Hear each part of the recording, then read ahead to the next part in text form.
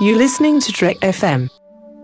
This is Steve Sansweet of Rancho Obi-Wan, and you're listening to the 602 Club.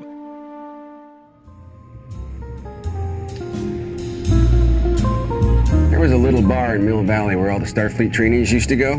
The 602 Club. You know it? I was there more times than I can remember.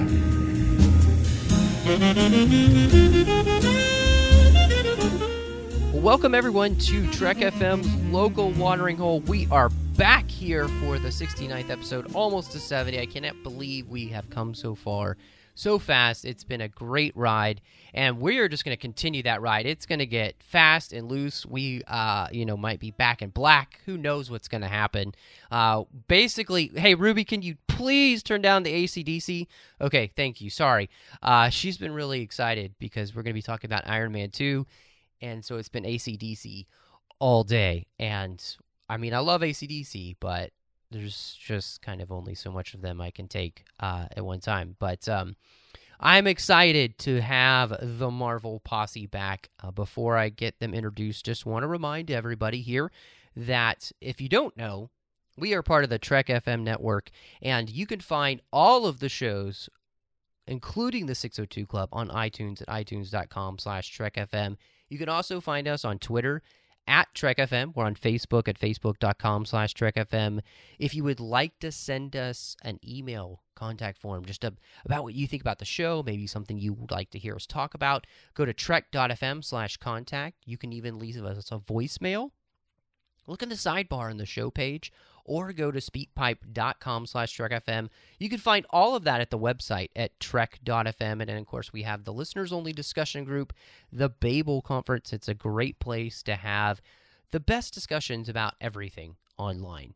You just want to type Babel in the search field on Facebook, or click discussion on any of the menu bars on any of the show pages at trek.fm. And so, like I said, Marvel Posse is back. Andi, welcome back to the 602 Club. Thanks. I'm excited to school Daniel on Iron Man. Oh, goodness. Well, I knew that I had to have you two on because, obviously Daniel is the Iron Man fanboy. And I try to stay out of it, but me and Andi, we're the Cap people. We're Team Cap. He's Team Iron Man as we go into the Civil War era. Daniel, represent Iron Man. So glad to have you back.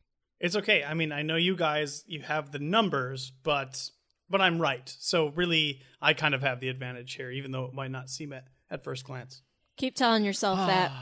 Goodness. All right. Well, it has already begun. I feel like we are in political season here on the 602 Club, talking about who's right and all that, as if that has anything to do with movie reviews. It's all what we think, what we want to talk about, and goodness, this movie is an interesting one for the MCU in general because when it came out, The Incredible Hulk, it had been lackluster for them. We talked about that with Mike here on the 602 Club, and we actually really enjoyed the film, and we recommended that everybody see it. It's actually a much better film than I remember. Unfortunately, the public at the time didn't think that, and Marvel was really hoping for another hit, so it gets Jon Favreau back, it gets Robert Downey Jr. back, and they're going to launch fully into the MCU because they've figured out what their plan is going to be working towards the Avengers, and that really makes Iron Man 2 kind of this transitional film with a lot of moving pieces. So for you guys going into this one and seeing it, for the first time, and even rewatching it now, how does it feel to you? What do you think, Andi? Yeah, I mean, it's definitely transitional. I don't feel like it covers a whole lot of new ground, but there's a ton of stuff that happens in it. They bring in Black Widow for the first time. They really start to set up the Avengers. So there's a lot of storylines going on here, and a lot of the connection that we're going to get into the other MCU movies start happening in this one. So, yeah, I mean, we start getting hints of Thor, we start getting hints of Cap, we start getting hints of the entire Avengers crew, and we get Black Widow. So, I mean, Iron Man 2, considering how maybe that's not my favorite movie of the MCU, really does set up a lot of what is to come. Yeah, I mean, the thing is, and we'll definitely get into this, and I'm going to state this statement over and over again. But what I think is important to remember is that the way that Marvel handles their movies, it's a super thin line, like between doing it right and between doing it wrong, between doing it just enough or too much. So, and I'm sure we'll compare this movie to Age of Ultron, or maybe even go on the other side of it and compare it to something like Guardians of the Galaxy or Ant-Man, where we can show examples of a movie that is involved in a universe, but does it just enough where you can recognize that it's part of the universe, or too much where it's bogged down by what it's a part of. And to me, this is an example of Marvel trying to discover that line, because they hadn't really gotten that point yet, and they hadn't perfected exactly where they wanted to be. And so I recognize that there are issues with this film, but I give them quite a pass on it, because this is still unprecedented territory at this point. It is a movie, like you said, Daniel. It is trying to figure out how do we incorporate the universe, but not have it overshadow the film that we're making. And I think you make an apt comparison that this is kind of maybe the first misstep with that it doesn't quite all gel the way it should. And that is very evident in Age of Ultron, where that movie, they have shoved way too much into it.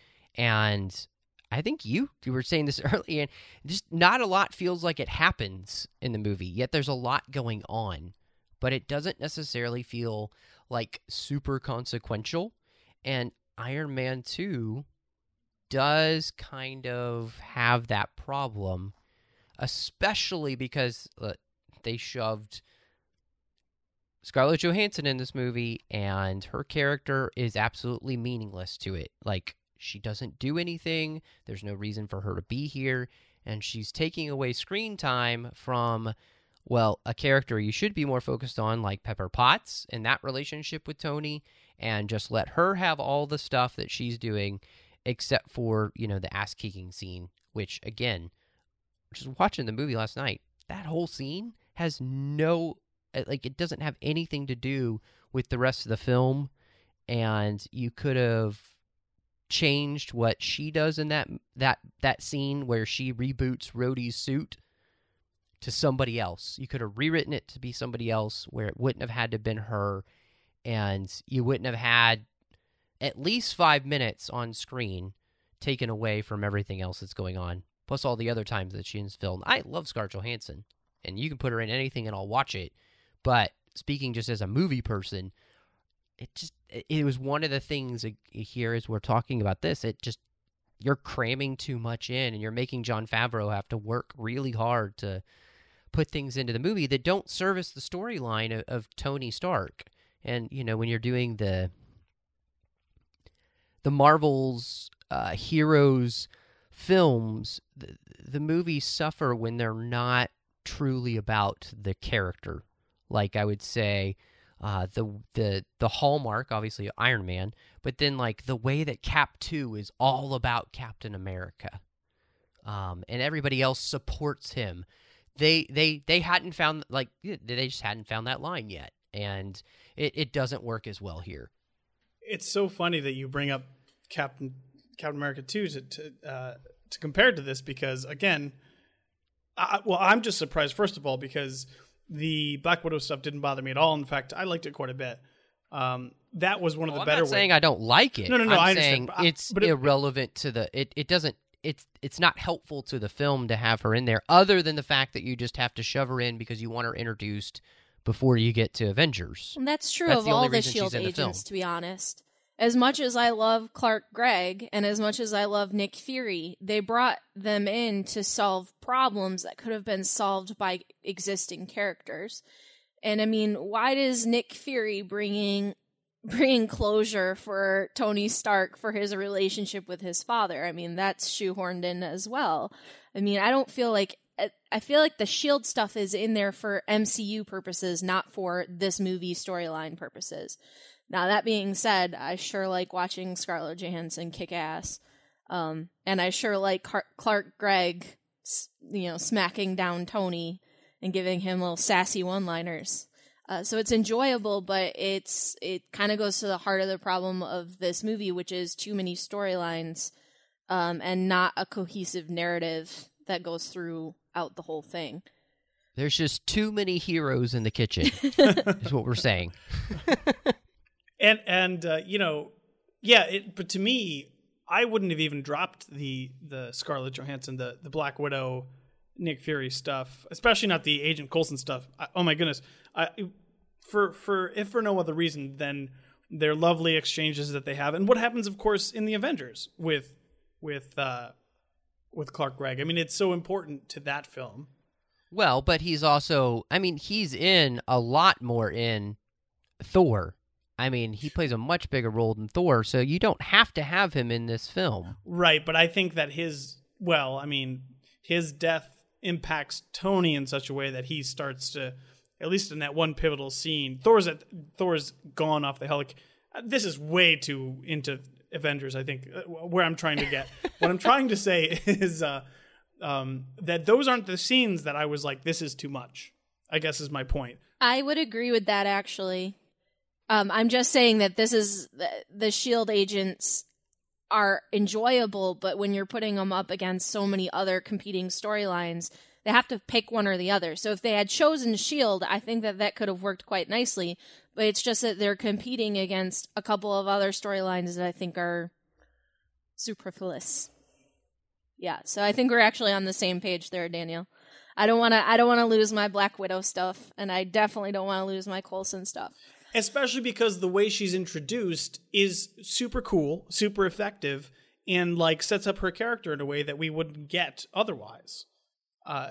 So I like the fact that we get to see her be spy Natalie, and like it's cool, and like she knows Latin. Nobody speaks Latin; it's a dead language. And then she's just like out there doing her thing and like impressing. I don't know. I think it is a cool way. It's not necessarily super important to the plot of the film, but if we were going to lose elements of the film, I would definitely pick 2 or 3 other things before that. Well, and my point, though, is that, I mean, just take Iron Man 1. You know, obviously it's an origin story, but it's also tightly focused, and there isn't a lot of extraneous material. And anytime that you start to make a film and you start plugging things in that are kind of fun, but they're not necessary to the plot of the movie, to connect with other things, you start to lose the cohesion. And I think we all are agreeing that there's a lack of cohesion in Iron Man 2 that wasn't, that didn't happen in Iron Man. It definitely isn't even in Incredible Hulk, and that we don't really see that kind of lack of cohesion again until Age of Ultron, where, again, they're trying to put too much MCU stuff in and not just focus on the story at hand with the heroes.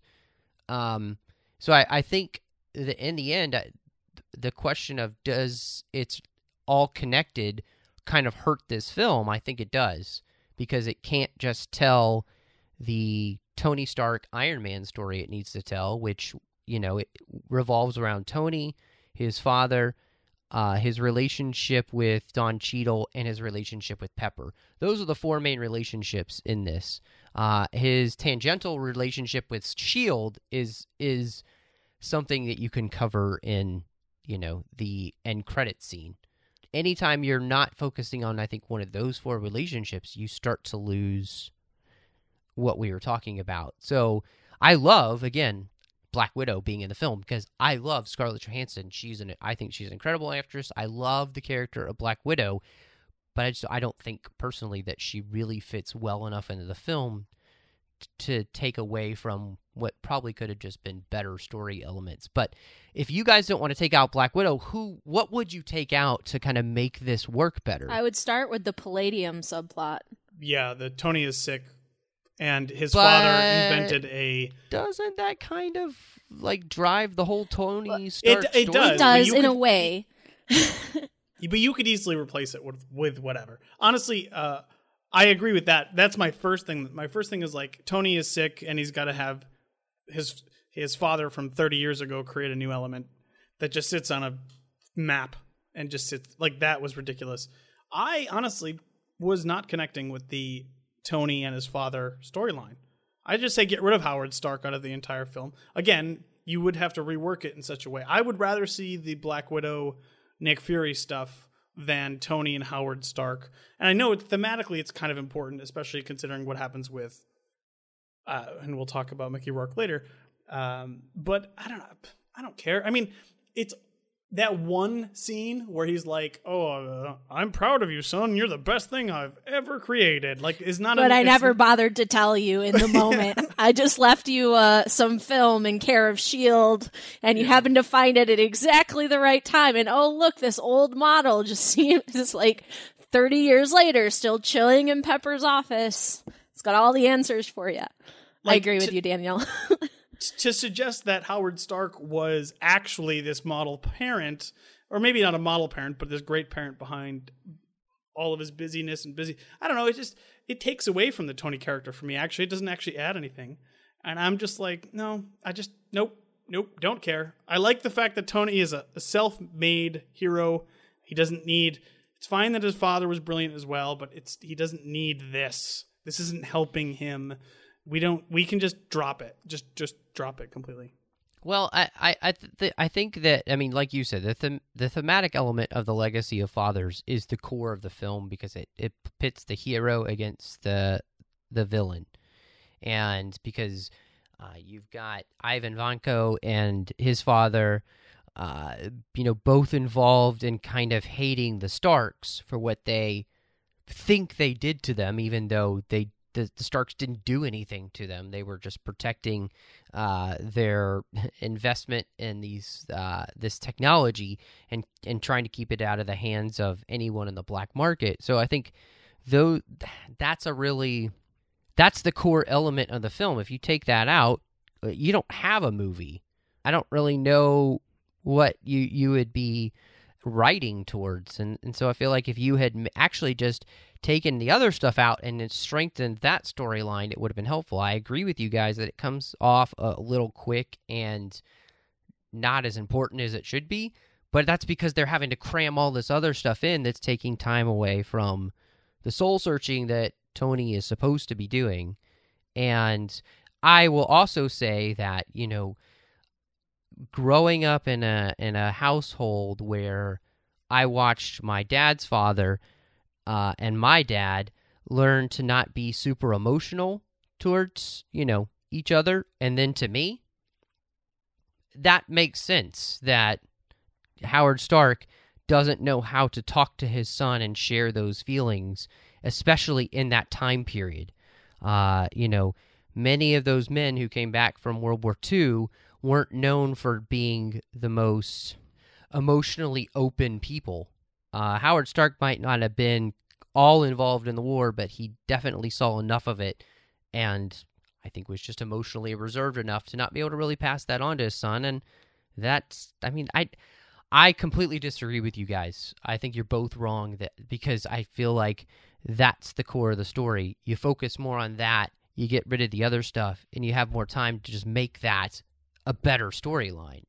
And I think that's what's missing is that being stronger. You're right. It's not as strong as it should be, so it feels like it's kind of superfluous, but it's actually the core. I think the main problem is you're seeing there are so many themes in this movie that what you're seeing as the main theme, the theme of legacy, which is definitely there, is not the main theme that I see. So the main theme that I see is who controls power and how do you the military industrial complex and who should be in charge of that. And there's so many threads here. There's so many themes that makes all of them weaker across the board. Right. No, and I agree with you too, because that's a huge theme. Those are I would agree with you, Andy. I think those are the two main themes of this film.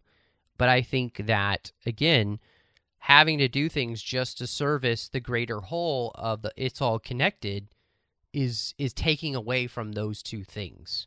Because I think those two things are intricately connected. Those two storylines are intricately connected.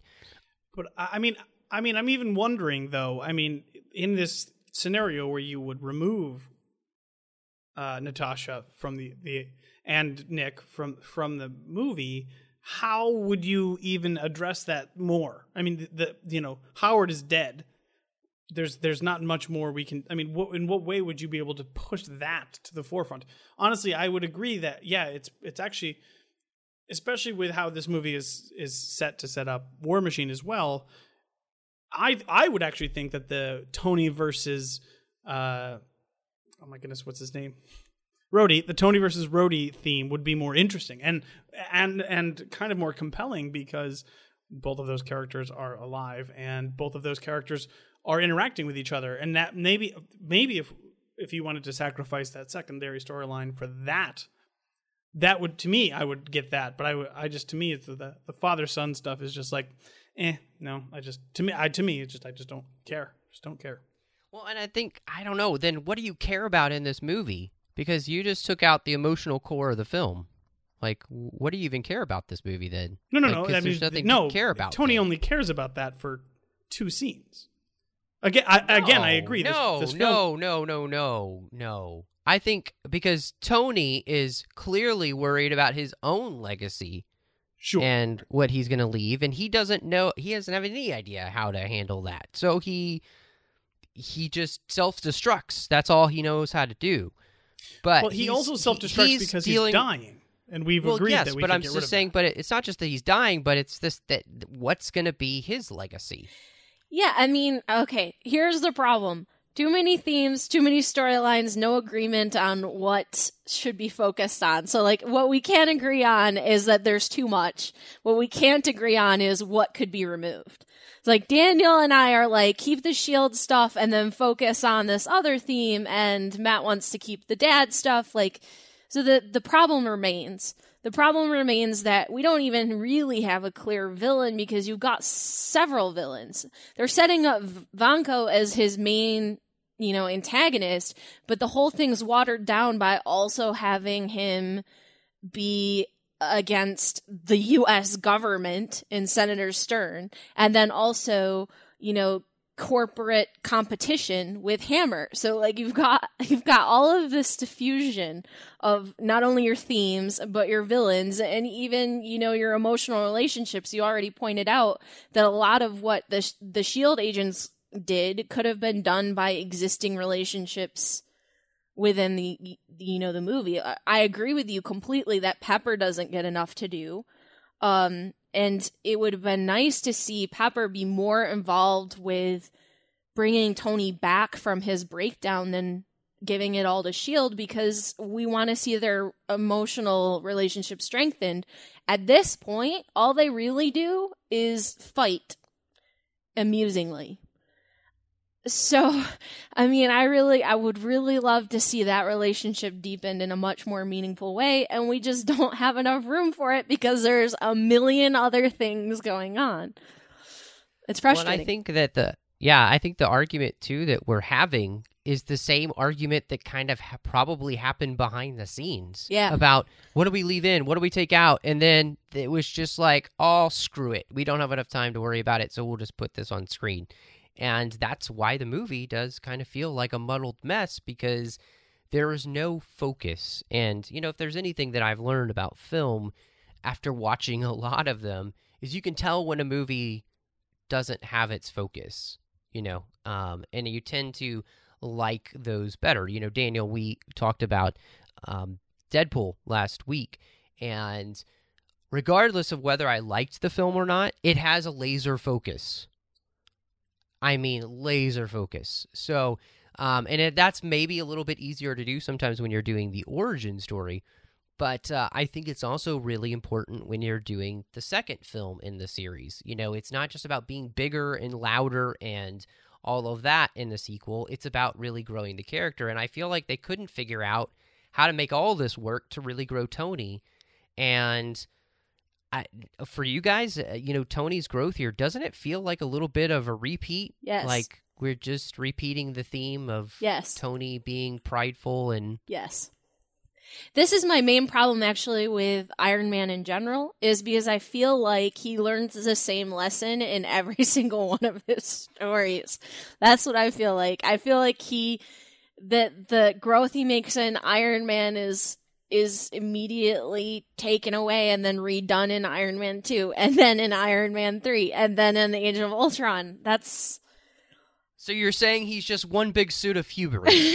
Yeah, I mean, it's over and over again, Tony making a weapon and then not being able to control the effects of the weapon and then making a bigger weapon and then not being able to control the effects, or like being arrogant and then being humbled, but then being arrogant again just to get humbled again. That's my main problem with Tony in general. And then if you look, and I'm really not trying to make this a Civil War thing, but if you look at the way that they do Captain America, you can see that the second movie is doing a totally different thing for the Captain. He is facing totally different problems.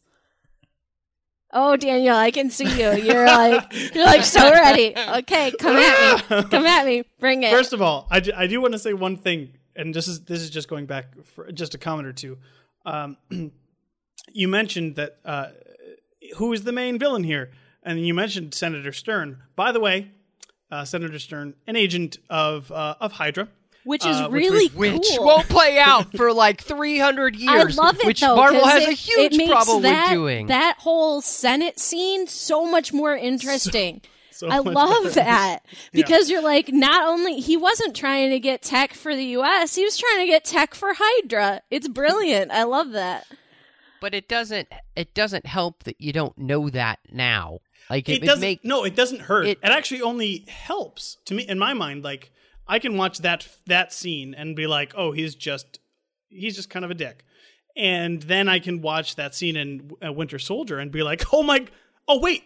Oh, I see what they did there. That's really cool. I like it because it works within the movie and it also works within the MCU. Like, if you never find out that he's Hydra, it still works. But if you do, then it just adds all these extra layers to him coming back. And yeah, no, I love it. I love it so much. But anyways, I'm glad you brought it up because I certainly wasn't going to let it, I didn't want to go the whole podcast without saying how cool it is that he's Hydra. He's Hydra. So cool. But anyways, as far as this idea, first of all, I mean, in my mind, and of course, and all of the listeners know, and I don't have to tell you guys, I'm an Iron Man fanboy and apologist. It's a dangerous place in your mind. So, I'm going to side on that side probably 99% of the time. Tony Stark is a narcissist. I mean, he is a textbook narcissist. Yeah, he can learn his lesson, but this is a fundamental flaw of his personality. It's okay to revisit these themes in different ways.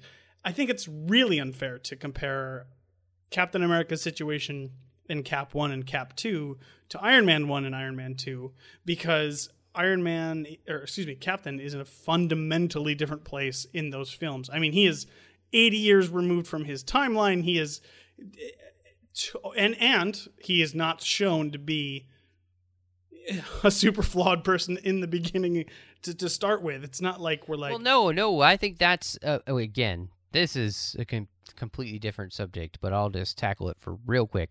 That's one of the cool things and it's very interesting about those two characters. Cap is, from beginning to end, somebody who has a complete moral core. He's like the Obi-Wan Kenobi of the MCU. Like, he has an unshakable moral core. Nobody else in the MCU has that. Everybody else around him has shades of gray. Cap is black and white in the very best of ways. He is a classic libertarian. He believes in freedom for all. That's what drives him. And when you try and take that away, I mean, that's what makes him such an interesting character in a world that's full of nothing but gray and, insane narcissists and weird scientists and all that. He's just a guy who believes in right, wrong, and God. And I think that is actually probably what Daniel is driving at, that he doesn't have enough flaws to make him interesting. And for me, on paper, Captain America to me is incredibly boring. But in execution, the way they have contrasted those aspects of his character with, his antagonists, and the way that they've explored it has been super, super interesting. But I can see how one might prefer a character that doesn't have such a clear-cut motivation. Because it's most of the time, if you have a hero without a discernible flaws, they become very flat and very boring. And let me totally clarify here. My absolute favorite superhero is Superman. So the same argument that people levy against Superman all the time, which I disagree with in that case, I levy in a lot of ways towards Captain America. So I'm kind of a hypocrite in that way. But well, at least he's admitting it, Andy. We got him. But it's a different situation. And I guess my point is that Captain America in the first and the second films, he's defined by his circumstances. Where in Iron Man, Tony Stark is defined by who he is, his personality. And I guess that's kind of two sides of the same coin. But it's more like Cap is learning to adjust to the world, where Iron Man himself has to adjust him. I don't know. It's a slightly different thing. So to me, it's not. Yeah, I mean, if you look at, especially as I do now, and especially as we can in hindsight, if we look at Iron Man's his total arc from Iron Man 1 up until even now, Age of Ultron, I think they are telling a really cool, a really interesting story. And yeah, he's learning the same lesson over and over again. But I mean, how many times have we as people have to learn the same lesson? We're not perfect. We don't get it. Oh, no, I agree with you, Ed. I think it's realistic. I just don't think it's that fun to watch. What was interesting in this film was Tony asking a similar question, but not quite the same question. And again, as we talked about, the payoff isn't quite as strong as it needs to be because they didn't find a way to really bring that story to the forefront in a way that really captured you because of everything else that's going on. And, him having to make a new element and everything, it's so fast and quick. Like, he literally says, "Oh, that was easy." And the audience goes, "Yeah, way too easy." I know you're Tony Stark and one of the smartest men alive, but that's ridiculously easy. So it just, I think even just the resolution to it all feels so quick and like snappy. The resolution to an emotional problem for a character and a physical problem like that shouldn't be the snap of your fingers like the snap of his wit. And that's what it comes to in this film, and that's just why I think we all agree. It's just frustrating because we know that there's a better movie in there. It just feels like they never coalesced as to what that better movie was, and they threw this up on screen. And what's frustrating, too, is when I was rewatching it, I realized that I actually like most of the moments of this movie. Do you know what I mean? Like, I like a lot of the scenes. It's just that they don't fit together in a narrative that is interesting to me. So, like, there are lines that I love. There are scenes that I love. The actors are awesome across the board. And it just never quite all fits together in a complete story. It's like they put together a bunch of little cool moments and just, like, put them next to each other. And that's really frustrating because you can see a great movie in there and it just doesn't quite ever get its feet, I guess. Going back to Daniel, where you're talking about how Cap is in a completely different, like, physical place, not just mental place. Like, they push him forward 80 years. That's going to be a rich topic for character development. That's kind of what I wish that they would do with Iron Man. Not throw him into the future, but put him in a different place.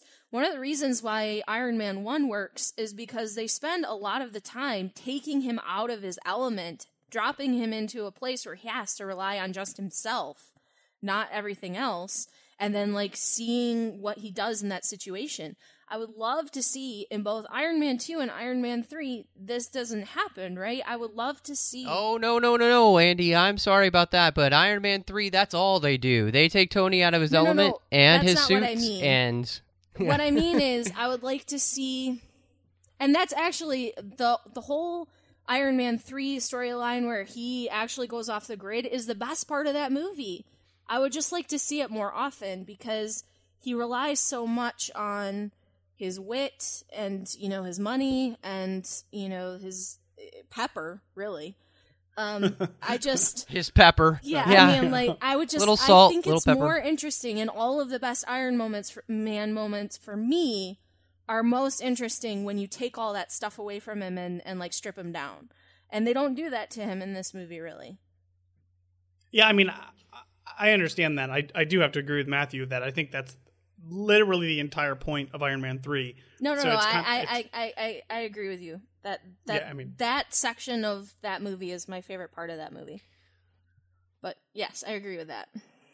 I do want to, because gosh, we could keep mired in this, talking about all the different the films and the way they're impacted, because it really is this film. It starts it. It's all connected, and it all starts to really create an interesting, albeit sometimes warped, tapestry that doesn't always quite fit together. But you mentioned something, Andy, that I thought was right on, is that everybody is, especially the new characters too, they're all acting really well. Everybody's on fire in the movie. Nobody's, bringing their C game or anything like that. And put Sam Rockwell in everything, please. Yeah, I mean, he's great. So Don Cheadle replaces Terrence Howard as Rhodey in this film, and so I guess this ensues the battle of which Rhodey's better. Don Cheadle. I mean, I don't. Yeah, I would say it's Don Cheadle as well. Yeah. Wow, no fight. No, I I mean, we're all gonna agree, because I'm with you too. I love Don Cheadle's performance. I think he really works well with Robert Downey Jr. And not only that, but I think that when he's giving the quippy lines back, I believe it more. I feel like he is just more of that type of character who can be a foil in a good way. Like, he is like Tony without the narcissism. But, he's dedicated, he's willing to put himself on the line when he needs to. He's just not a narcissist about it. He's also an establishment guy. Exactly, and he also has a really quick wit as well. So you put them two together, and it's kind of a little bit like oil and water, and they rub off on each other really well. I like the interplay between those two. I like them when they're in their suits together, and I also just like them, when they're on screen talking to each other. And I think it's really well done. And of course, it's a comic book movie, so if you're friends, you have to fight at some point, just because you have to.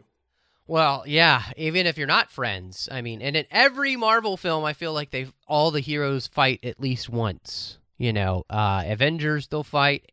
Guardians of the Galaxy, they fight. Age of Ultron, they fight. I mean, anytime the team gets together, you fight each other. So, yeah. Goodness. Terrence Howard is an excellent actor, but he has a tendency to be inconsistent. If you have Terrence Howard in the right role and he's being directed well, he is amazing. I feel like in Iron Man, he's a little bit flat. And then with Don Cheadle, the reason I prefer Don Cheadle as an actor is he's both consistent and he has a steady quality to him that I think is really important for Rhodey, because Rhodey is supposed to balance Tony. So Don Cheadle for the win. Yeah, that's a really good point, Andy. I completely agree with that one. We talked a lot about her character, just whether or not she should have necessarily been in the film, but I'm a huge Black Widow fan, and what she does do in the film, she does so well. I mean, her scene in the hallway where she is just ripping through those guys one by one with little to no sweat is impressive. And I think throughout the rest of the film, anytime that she's there, Scarlett Johansson is just a winner of an actress to me, and she just sells me on this role, as she does with just about any role that she's in. So I think they made the perfect choice for Black Widow, and it's just a shame that they have never allowed her a bigger part. Probably one of my favorite parts of Cap 2 honestly. Yeah, I was the mean, fact that she's in there. she's a great foil for both Tony and Cap, actually. She brings out interesting things in both of them. But I just have to say that one of my favorite things to come out of Iron Man 2 is that we get a chance to see Black Widow's fighting style for the first time, and it's very unique and very... I mean, you see her make some of those moves or variation on those moves for the rest of the MCU, and I love that consistency in her fighting style, and this is the first time we really get to see her just let go and kick ass. It's awesome. Yeah, I mean, she's awesome. And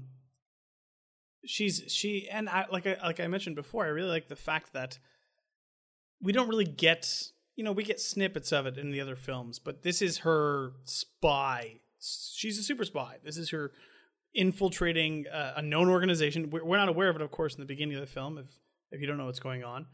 And she's literally infiltrating Tony Stark's organization and she has all of these skills and she's amazing and all these different things. And you're like, what's going on? And then you see this whole other side of her and it's super badass. And it's just awesome. It's awesome all around. There's nothing bad about her appearance in this film. I like how she so effectively manipulates Tony. Yeah. Well, that's pretty easy when you look like she does. When you look like her, yeah. Yeah. Tony doesn't think about a lot of things, honestly, especially when it comes to women.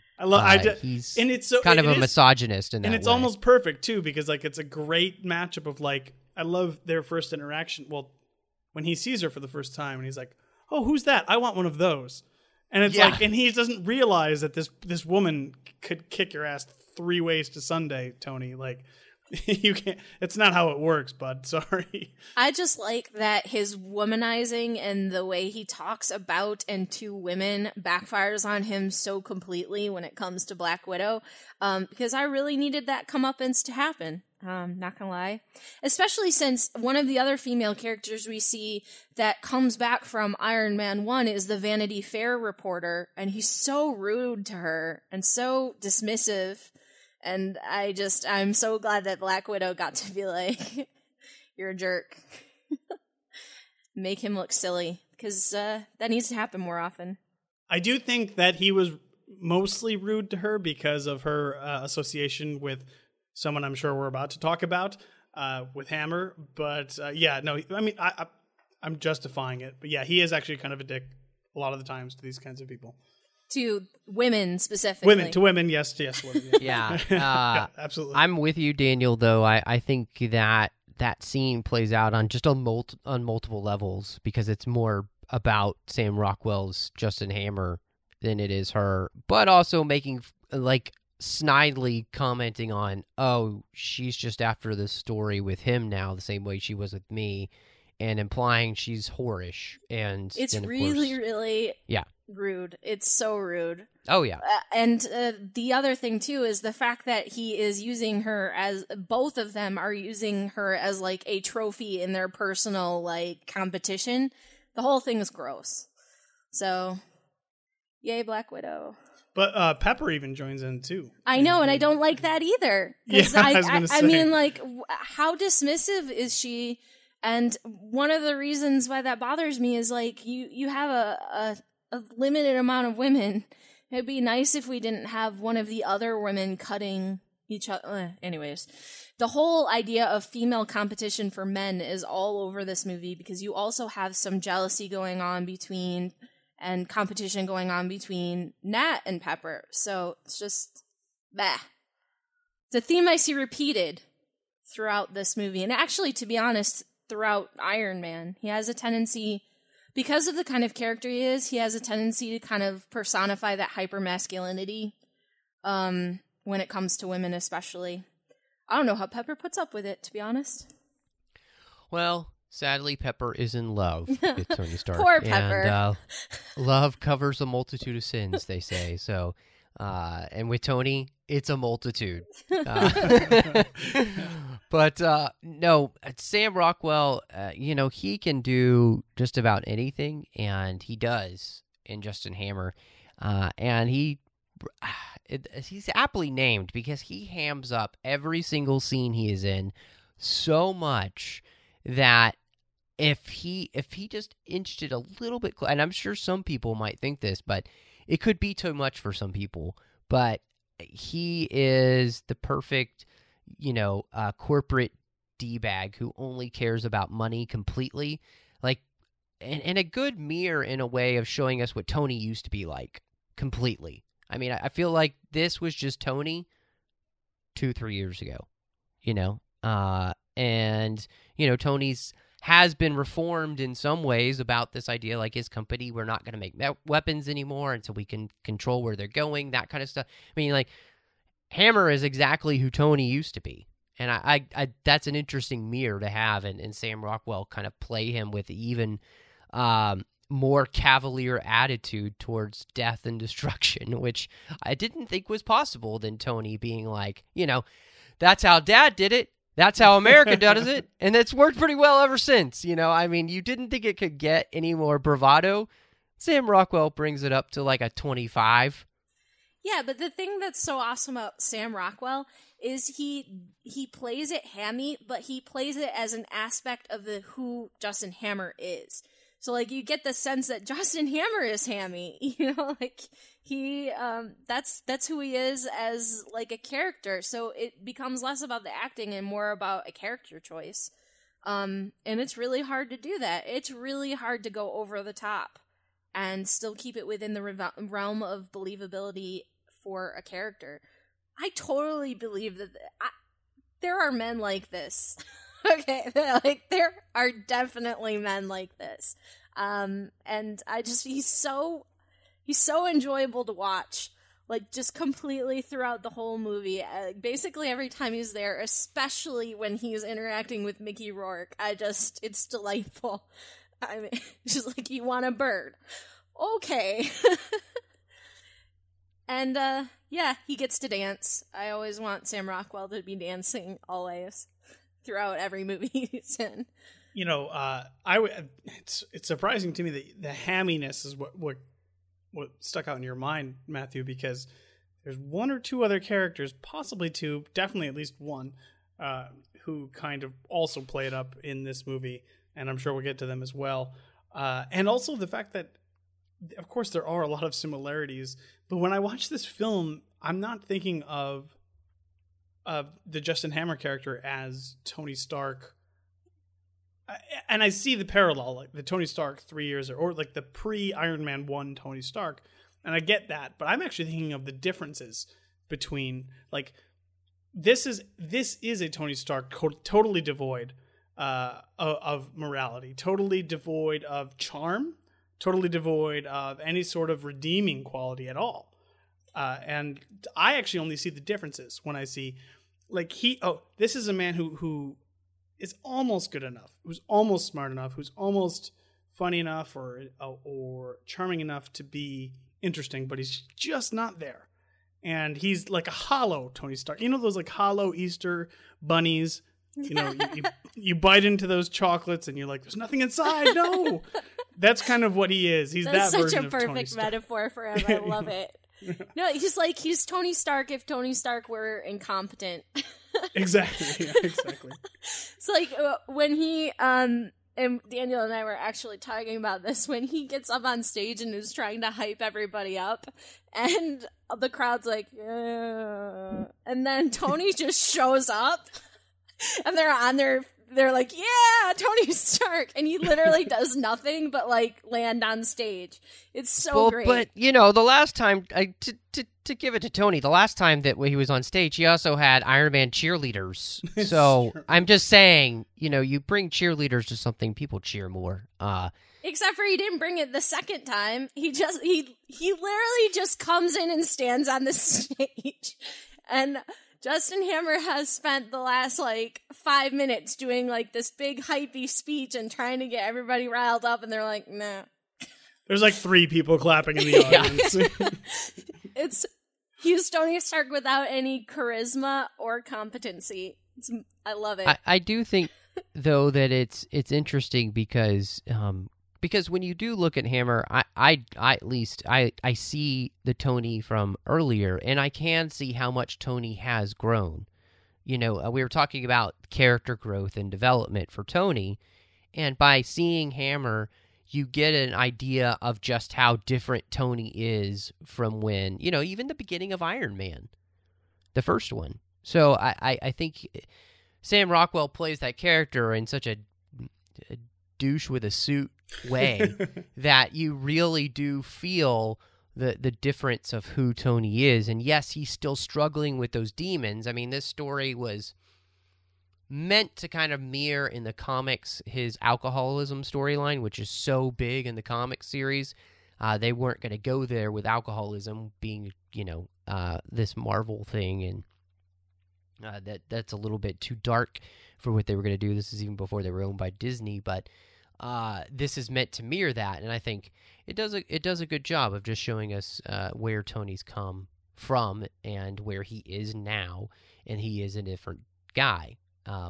Even if they haven't completely so much done the best job in the films of making that really come to fruition. Well, Mickey Rourke had come off a huge hit with The Wrestler, and he could do no wrong at this point in his career, and so they brought him in as the villain in Vanko. And I do have to say, I feel sorry for Mickey Rourke because he has absolutely nothing to do in this film other than to pretend to speak Russian badly and kind of beat up on Tony a little bit and then, get taken out. That's it. I mean, he just really doesn't have a meaty role. And this is where I feel like the whole legacy of the fathers and sons and stuff would have helped if you had developed some things more, maybe given some more flashbacks or something to Tony's father, Howard, and Anton Vanko and all that kind of stuff, built that stuff up more so that this villain had more to do, because he just, I don't know, revenge plots are kind of boring. And it's the Marvel problem, and he's not as interesting as a villain as Obadiah Stane was, for sure, in the first film. He just feels like a lesser version of that, honestly. And the final climactic battle is very similar as well. And very quick. Like, they take him out, and they've already choreographed how they're going to take him out earlier in the film, so it's like the whole thing is not a surprise. It's just like, oh no, you're just going to do the thing where you put your hands out. It's terrible. It's really badly done. It's also an interesting problem, and I'm not saying that Iron Man 2 has this great vision, but when we watch comic book movies, we expect a formula, right? There is this ultimate bad guy at the end. Maybe it's a revenge plot, maybe whatever. It's whatever. He does what he does in this film, and I actually agree that there should be more of it, but it doesn't necessarily. He doesn't have to be this scheming, ultimate plotting villain that has this super convenient goal for the climax of the film that he wants to come in and do all of this thing. He wants to take Tony down a notch, which he does 2 or 3 times in the film. And that's it. Like, it doesn't have to be. Again, I'm actually just being apologetic for the film. Honestly, I do agree. I do agree that he is kind of a weak villain, but I don't necessarily. It is what it is. I actually like Mickey Rourke in the role. I think he does a really good job. Only because, and I mentioned it before, I think he hams it up even more than Sam Rockwell does. I love his Russian accent and the tattoos, and I want my board. I want my board. I love it. Like, that is my favorite part of the entire movie, is his obsession with his bird. It's fantastic. It doesn't, but it's fine. It's fine. It's not perfect. It's not even great, but it is. But it's enjoyable to me. It's entertaining. Okay, so you remember when the 3 of us got together and talked about the crap fest that was Fantastic Four? Yes. Okay, so I do. I can't scrub that from my brain. So the end of Fantastic Four is like what this they finish their final battle in like 10 minutes, and that revenge plot really goes nowhere. So at least we can agree that although maybe structurally it doesn't work in Iron Man 2, at least you have some fun watching it, and there are some fun moments while you're doing it. Like, I do dig Mickey Rourke with those giant, like, electric whip things. Like, that's just silly enough to make me, like, enjoy watching it. And it's kind of visually interesting, which, considering that whole ass battle is basically robots punching each other, I will take anything visually interesting at that point. So it could be worse, Matthew. It could be worse. You could have to watch last 15 minutes of Fantastic Four again. Count your blessings. Or any 2 minutes of that film. That's true, too.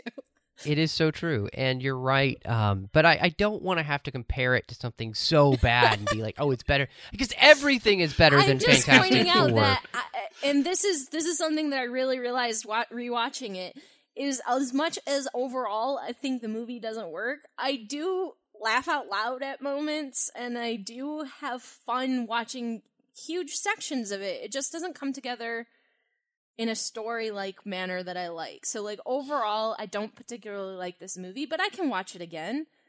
And that is to me is the perfect, and we'll get to, I guess, whatever when we get to ratings, but it's like, even and even Matthew, you mentioned at the beginning of the podcast when you rewatched Incredible Hulk, which to me is actually the weakest of all Marvel films, wasn't so bad. So even the weakest Marvel film, even the one that has the most problems, all these issues, you know what? You're probably going to have at least a half good time watching the film. Yeah, I'll say this. I think that the problem to me is, and this is a problem with, I would say, a majority of the Marvel films, is they don't have a villain worthy of their heroes for the most part. Their villains are just kind of weak and, really good. And the saying goes that a hero is only as good as their villain.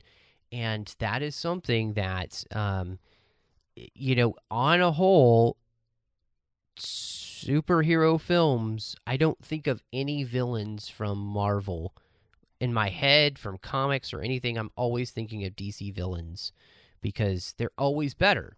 They're always more iconic, and they're always more well done, at least for most of the time in their films. Come on, man! You didn't dig Lee Pace covered in purple makeup. Oh, he's awful. Hauling a giant hammer around. Wait a minute. Awful. Hold on.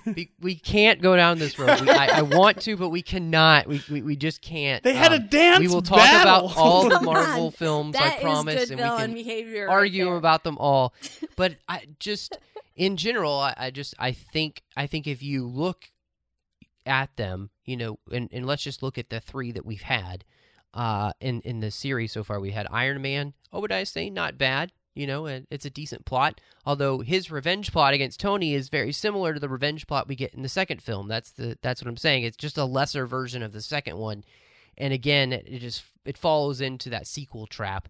And then Incredible Hulk, I think, actually has it's an okay villain, but again, it becomes the Abomination thing, and as Mike and I talked about, he's actually more interesting when he's not Abomination. He's just kind of really a super soldier fighting Hulk. I don't know. I forgot about him. When you were like the villain of Incredible Hulk, I was like, oh crap, who is that? Yeah, yeah.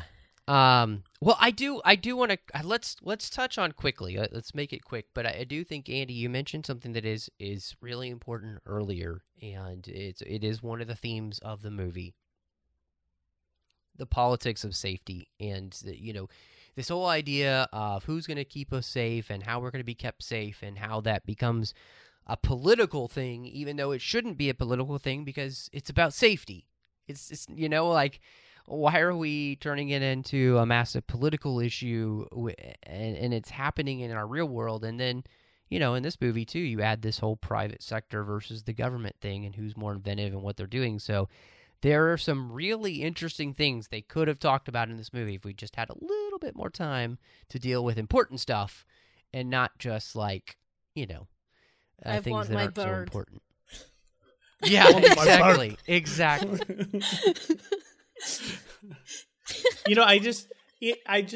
Man, do I love that scene. I know, it's such a great scene, but it just doesn't work overall. It's we spend all this time talking about a bird.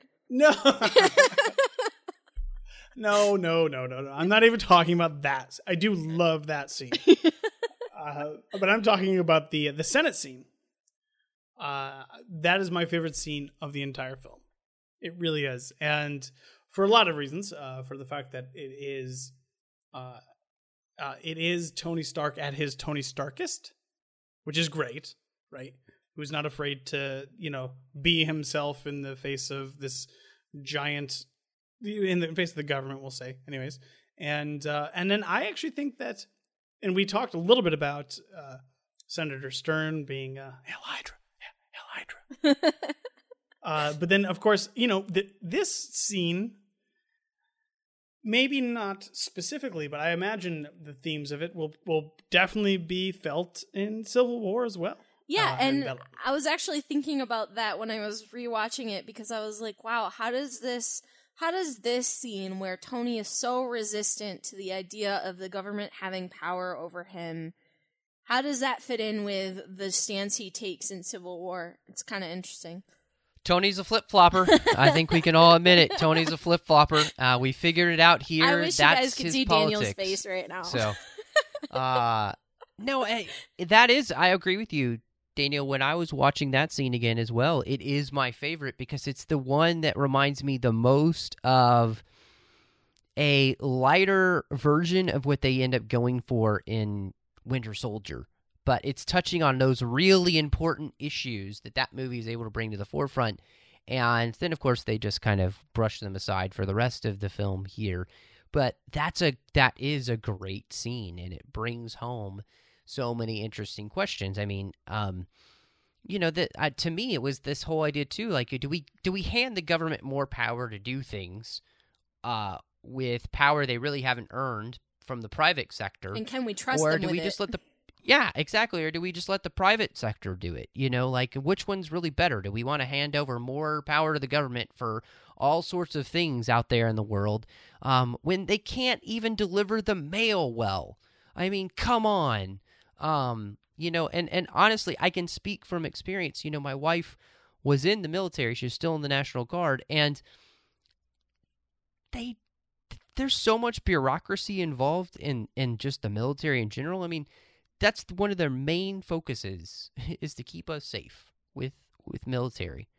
And they have a hard time doing that too. So it's like, it's a great scene because it's bringing up all these questions. I just wish we had gotten the opportunity to deal with it more because this is where the movie was saying something good and then it doesn't go anywhere. And I'm like, come on. And that's why I like Captain America best. Anyway. All right. I think we're time for ratings because we could literally just keep going around the horn about all the things in this movie and how they connect with other things from the MCU. But I don't think that's fair to those other movies. We should talk about those on their own terms. So, and we're definitely going to do that. We're going to be talking about Captain America. We'll be talking about Winter Soldier and, of course, Civil War as it comes out. And then after, I think we're going to be actually we're going to be talking about Thor before. Are you going to recuse yourself because you hate it so much? No, I'm going to watch it again. I'm going to give it another shot. I'm going to see how it goes. But so yeah, we're trying to get through some Marvel movies here for you guys, and it's been fun to kind of have a reason to do it because we're working towards Civil War. We won't get to everything. We won't end up getting to cover all of the stuff before Civil War, like Avengers and Guardians of the Galaxy, Thor 2, and that kind of stuff. So forgive us, we just don't have the time to do that. But we'll try to do as much as we can. And so all of that aside, looking at Iron Man 2 again for you guys, how do you rate this one? I actually like it more now. I don't know if it's Daniel's fault. Stop. I win! But I actually like it more after this podcast because it really did remind me of how funny parts of it are. I would have given it 2 out of 5 stars before, and now I'll give it 3. It's watchable. It's incoherent, but it's watchable.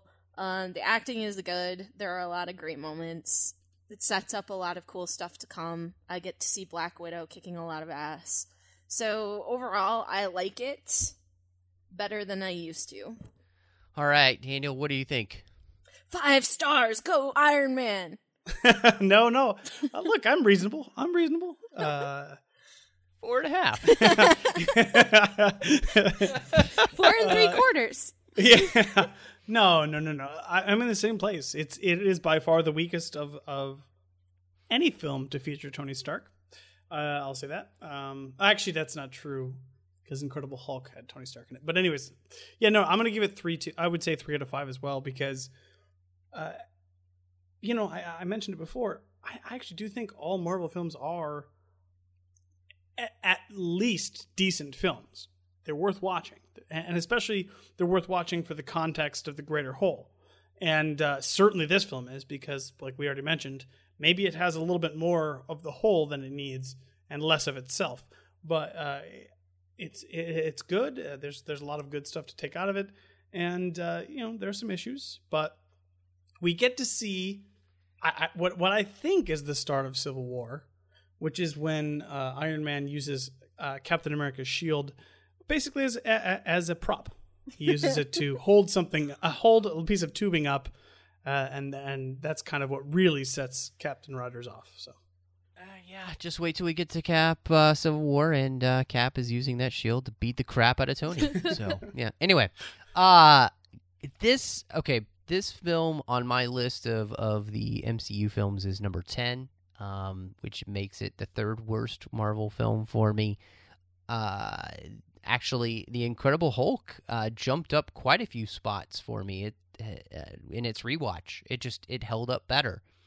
Unfortunately for me, Iron Man 2 still has all the same problems I thought it did when I rewatched it. I just confirmed that. Now, I will say, Robert Downey Jr. makes this enjoyable because he is Robert Downey Jr., and he's being Iron Man, and I find that enjoyable. I like the character, actually, and so it works better for me than either of the Thor films do, at least until my rewatch. We'll see if that changes, but, it's a 3-star movie for me out of 5. It's barely 3 stars because it really does suffer as an actual movie. Andy, you said it. There's some kind of incoherence, and it's just a frustrating, malicious mess of a film. You're just slogging through it a lot of times, and scenes are enjoyable, but they're just not connecting fully in the way that you would hope to tell the best story for the main character. I mean, the film is called Iron Man 2. We want to see Iron Man grow and mature and change and all those things, but that gets pushed to the side here for a lot of other stuff. And I don't, as we argued a lot about, I don't know how you make this film better other than the fact that we talked about you have to cut something out, but what you cut out and how you cut it out. This film, I feel like it needed a complete rewrite and a rescript and everything. It needed probably 6 more months of pre-production before they went into filming, and I guess they just didn't have it because this, Favreau with Iron Man just knocked it out of the park. This is one like Age of Ultron where there's too much, and there is too much of a good thing for sure when you just don't have that laser focus. But I really am. I'm so glad to be talking about these films and getting a chance to go back and watch them and see if my mind has changed, especially these earlier films here. It's 5-6 years ago now. So, seeing if my age, which I've gotten older, makes a difference too, and how I look at films and stories. And, for Incredible Hulk, that changed. I'm kind of hoping for myself that could actually happen with Thor, maybe. So, crossing my fingers. I'm not hoping out a lot of hope, but because that symbol doesn't mean hope, the hammer. But we'll see what happens. I'm really glad that we got a chance to talk about this. I'm really thankful for our associate producers here through Patreon, Ken Tripp and Davis Grayson. They make sure that we get to bring the 602 Club to you each and every week. Now, 602 Club is part of the Trek FM network, as we talked about, and that network is a listener-supported network. And what that means is, a lot like PBS, we need your help to make sure that the content keeps coming to you. As we are at Trek FM, we are dedicated mostly to Star Trek, and we are celebrating the 50th anniversary in a huge way. We've got new shows that have hit the air this year, so we're looking through the entire run of Star Trek. All 700 some odd hours of Star Trek we'll be covering on the network for you. Shows dedicated to each parts of Star Trek, the minutiae of Star Trek. We've even got a new show on the animated series. I mean, it's fantastic. So help us out and make sure that it all keeps coming to you through patreon.com. That's patreon.com/TrekFM. We've got some special perks for you, so check all that out. We'd love to have you part of the team. Now, Daniel, Andy, I'm so glad we got the Marvel Posse back. It meant we had some great fights between you two. I love it that we have our own Civil War every time you're on. And Andy, let everybody know where they can find you, of course, online, and about the podcast you do here on the network. Yeah, the easiest way to follow me is on Twitter at FirstTimeTrek. I'm live tweeting my way through Star Trek, and then also on the network, I am one of the hosts of Women at Warp. Awesome. And Daniel, where are you online? And of course, I mean, if you listened to the show last week, you know you can find Daniel, but make sure that you remind everyone, too, about the podcast, the little podcast you have on the network. Tiny. Minuscule. I mean, you're only on the Hilton in space. Well, so. Yeah. It's not that big. There's only 1,000 or so people. No. I mean, we only look like a Hilton from the 80s. I mean, come on, guys. Exactly. Yeah, of course, you can find me every week with my wonderful co-hosts, Darren and Philip, talking TNG all the time here on Trek FM on Earl Grey. And then personally, if you want to get a hold of me, Twitter's the best way. My handle there is OneUpDan. That's the number 1, not the word. Awesome, guys. Well, I really appreciate y'all being here. Everybody can find me on Twitter at MattRushing02. You can also find me doing The Orb with Christopher Jones, where we talk exclusively about Deep Space Nine. I'm on Literary Treks with Dan, where we're talking about the books and the comics of Star Trek, which is so much fun. We interviewed the authors as well about their latest books, which it's been a blast. It's been a great year so far, so make sure you check us out. I'm on a new podcast with my friend John Mills, where we talk about Star Wars, just Star Wars. We pick a great new topic each week. It's called Aggressive Negotiations. We actually have just joined the Nerd Party, so check it out at thenerdparty.com, and we're also on Twitter at the Jedi Masters. And goodness, please make sure you check out all those things. And I really just want to say thank you so much for joining us tonight.